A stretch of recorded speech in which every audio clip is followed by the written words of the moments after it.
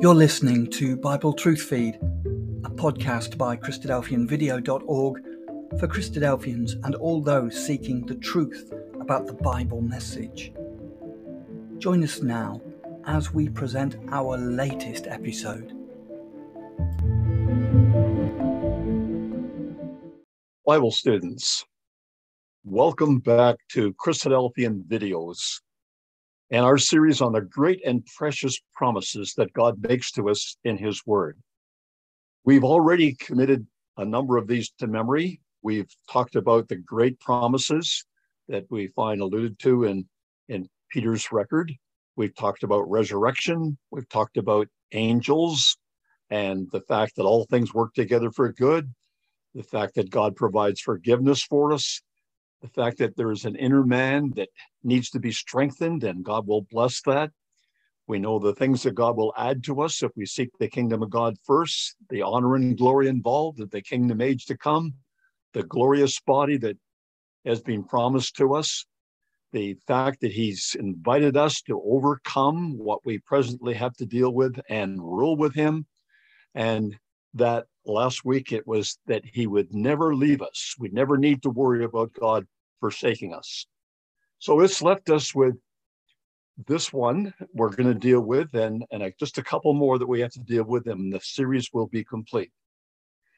Now, this promise needs to have a little more background to it because it would not be a promise that most people would recognize in the sense of a promise. So I want to talk to you for just a few minutes on how this is a promise. 1 Corinthians 10, verse 13, no temptation has overtaken you except as is common to man. But God is faithful, who will not allow you to be tempted beyond what you are able, but will with the temptation also make the way of escape that you may be able to bear it. Now, this has got nothing to offer for a person who has no other knowledge of God's word. This is for a person who's committed to it, a Bible student who has taken it seriously and now is trying to walk the way of life. And these things happen in his life or her life, and they can't explain them. Like, why would God do this to me? Well, if you understand what God wants to do with us, it would really help. See, a way of escape is an important promise for a Bible student who's on his way, whose name is recorded in the book of life, but his life isn't over. And we've got to manifest that we really believe what God says. So the question comes to us, well, why would God do this? Like, why would He try us at all? And the answer is clearly to improve our faith. You see, in 1 Peter chapter 1, verses 6 and 7, it says, in this you greatly rejoice, though now for a little while, if need be, you have been grieved by various trials. That's what we're talking about, these trials that come into our life.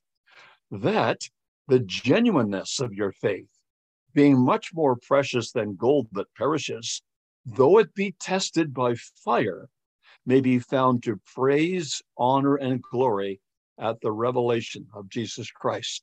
Now, it seems to me that that idea is quite clearly in the world around us, where if you were to buy gold, for instance, you don't want partial gold. You want gold at what they claim 99.9% purity. Well, that doesn't come easy. Gold has to be purified probably several times to get it up to that level of purity. So it is with God. He wants us to have a genuineness of faith. He doesn't want just to say, well, I'll just wait for the kingdom to come. No, we got to be busy and we've got to trust in God. And God gives us these trials to try to bring out that trust better and clearer and more quickly than we do it at other times. For instance, did you ever think that one of the ways of escape that God provides is to pray before the event? And that is so clearly laid out for us in the Lord's Prayer.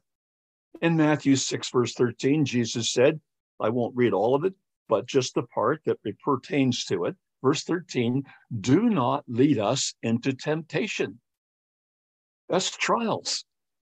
Why would we want to ask God that Well, because if we've got to that stage in our perfection, we are close to being where God wants us to be, because we're now praying steadily and repeatedly that we don't want God to lead us into temptation, so we avoid it. We avoid the things that lead us into trial sometimes.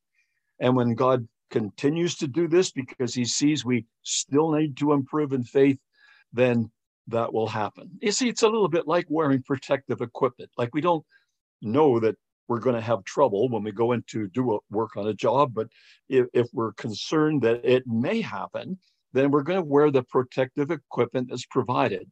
If we value our eyes, we'll have eyeglass protection. If we value we might get thumped on the head, we'll have a helmet on, etc. So it is with going into daily life, that is everyday life, that we would pray to God first to lead us not into temptation. And that makes us aware of the things that we should not be involved in, and how we should always be thinking that if we get into difficulty, where is the way of escape? Well, obviously, in the way we have learned in society around us, a way of escape means to flee, to run, get out. That's the idea behind it. And you pick that up in the Bible record right in Genesis 39. In verse 11, but it happened about this time when Joseph went into a house to do his work, and none of the men of the house were inside, that she caught him by his garment, saying, lie with me. But he left his garment in her hand and fled and ran out. Well, why did he run out? Because that was the only way to get out of this trial, is to escape. How many men would, in a situation like that, think of, I got to get out of here quick? It would only be, it would seem, if we've been prepared, if we've been looking for the way of escape, if anything like this ever happened, is to get out, just to leave what's behind and get out. And so he left behind his garment, which claim was therefore a way for her to claim that, he was involved in a wrong way to start with, and we know how that turned out. But the idea behind this is that one of the ways that God's provided a way of escape is when our mind sees the situation, we quickly react and we flee, run, get out of it. Many people have got into much deeper trouble by not getting out so quickly. Now, in some cases, we have to wait for a way of escape to show up. You remember the children of Israel coming out of the land of Egypt, and they got caught, it would seem to them, between the Red Sea, where they couldn't get across. There was no other way to go. And the army of Pharaoh and the Egyptians was close behind, and they feared for the worst. So in Exodus 14, verse 13, Moses said to the people, do not be afraid. Stand still and see the salvation of the Lord, Yahweh, which he will accomplish for you today. For the Egyptians whom you see today, you shall see again no more. Now, this, of course, was because Moses was told by God what he would do. And so, yeah, there are times when it's just like a stoplight, and it's a caution light. It's not to stop, it's not to go, it's to be cautious. We got to wait and just wait for the event. The light might change, or will change eventually, and then we can go. And that's what it's like in life. So you see, if we have these ideas in our mind and we review them and we keep them in our mind, when it comes to us having to look for a way of escape, they can really be of great benefit to us. Think of the people that never ask God's counsel. Now, probably the choice one in the Bible is Joshua, as it's recorded in Joshua 9, verses 13 and 14, when the people who were actually the enemies of Israel came to them and portrayed that they were coming from a far country. Oh, but these people had done their research. They actually knew what God had said should be done to them, and they tried to make sure that Joshua, if possible, could be deceived or misled into thinking that they came from a far away country. So in verse 14, then the men of Israel took some of their provisions, looked at them and thought, oh yeah, it looks like these people have come from a far distant country, but they didn't ask counsel of God. Now, Bible students, that's got to be primary. If we would pray to God first that he would deliver us from temptation, then certainly when we are in temptation and we know it, it would be appropriate to pray to God that he would deliver us out of that particular temptation. So, like we have these alarms that we have in the house, we should be able to pick up something that would start ringing alarms in our mind. There's something about this that's not right. That's when we need to pray to our God. Another one is don't encourage failure. Like this is, while it might seem obvious, like it does when you read it, it looks like it's obvious. Wouldn't everyone know that? Well, that just depends on your state of mind. If you were flirting with trouble, it could very well that you are encouraging failure, and that really it's not the mind of the scriptures that's controlling you. It's the fleshly mind that's thinking thoughts of something far different than obeying God. So in Romans 13, chapters 13, verses 13 and 14, it says, let us walk properly as in the day, not in revelry and drunkenness, not in lewdness and lust, not in strife and envy, but put on the Lord Jesus Christ and make no provision for the flesh to fulfill its lusts. So yeah, there's signs out there telling you, know this, know that, know the other. And what we've got to do is remember what that means. That means don't get involved in it. Don't set you up to watch something that you know will get you into trouble. Don't go to places where you know it will get you into trouble. Don't go to things or involve yourself in things that have got you into trouble before. The way of escape is in your mind quite often, how you think it through. And we really need to make that mind that we have on this quite sharp for it to work properly. In some cases, it's like press the reset button. In other words, nothing's working. We've got a problem, hit the reset button. Well, would that ever happen spiritually? Well, I think so. In Luke 22, verses 61 and 62, it says that the Lord turned and looked at Peter.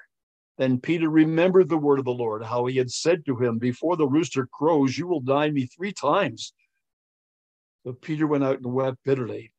But look at how far Peter got before he pressed the reset button.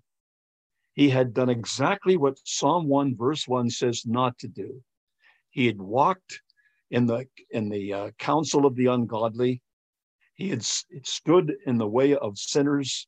He had sat in the seat of the scornful.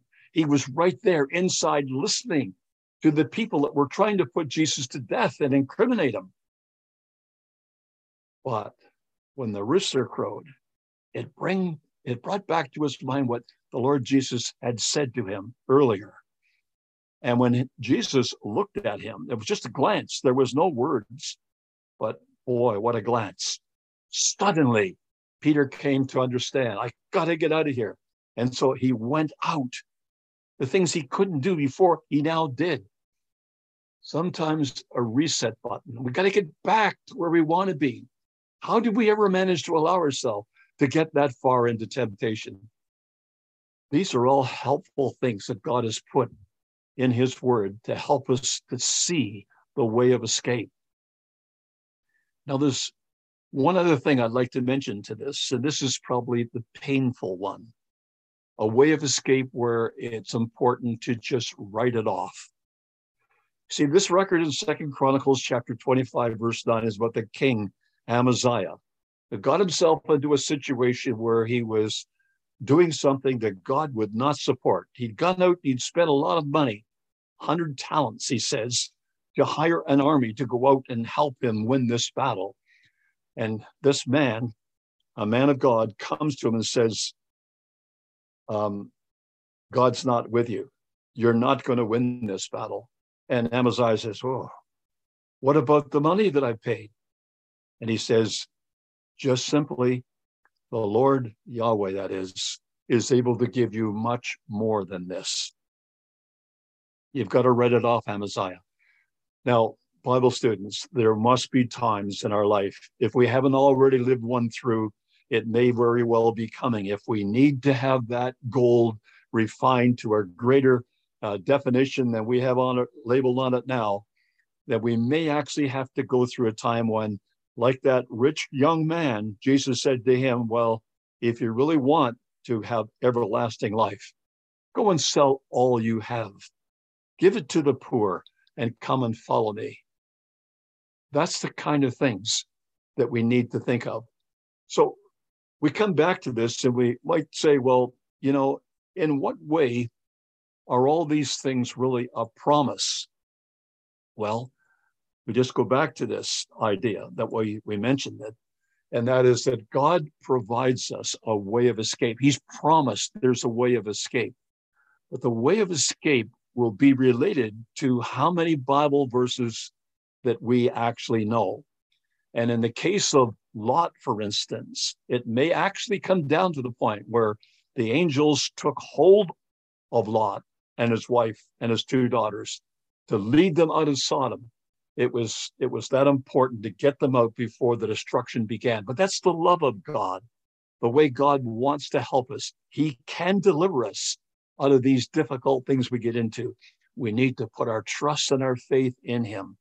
And the promise is, for the person who gets into that difficulty, there will be a way of escape. Look for it and think of what we have learned about the ideas, just the few we've talked about in this video. So that's it for our present video. I want to just introduce our next one, which Lord willing we'll produce our next week. And that is that God promises to us that he hears prayer. Now, that might seem obvious and not really a promise at all. It's just, an act of what is ordinary for people to do this. But when you see the Bible passages that relate to this, I think you will understand this is a promise to people, and that God does not forsake us. He does not leave us behind. God is on our side on these things. He wants us to be able to come to him and finally be granted eternal life. That's it for today, Bible students. May God bless you in your study of his word.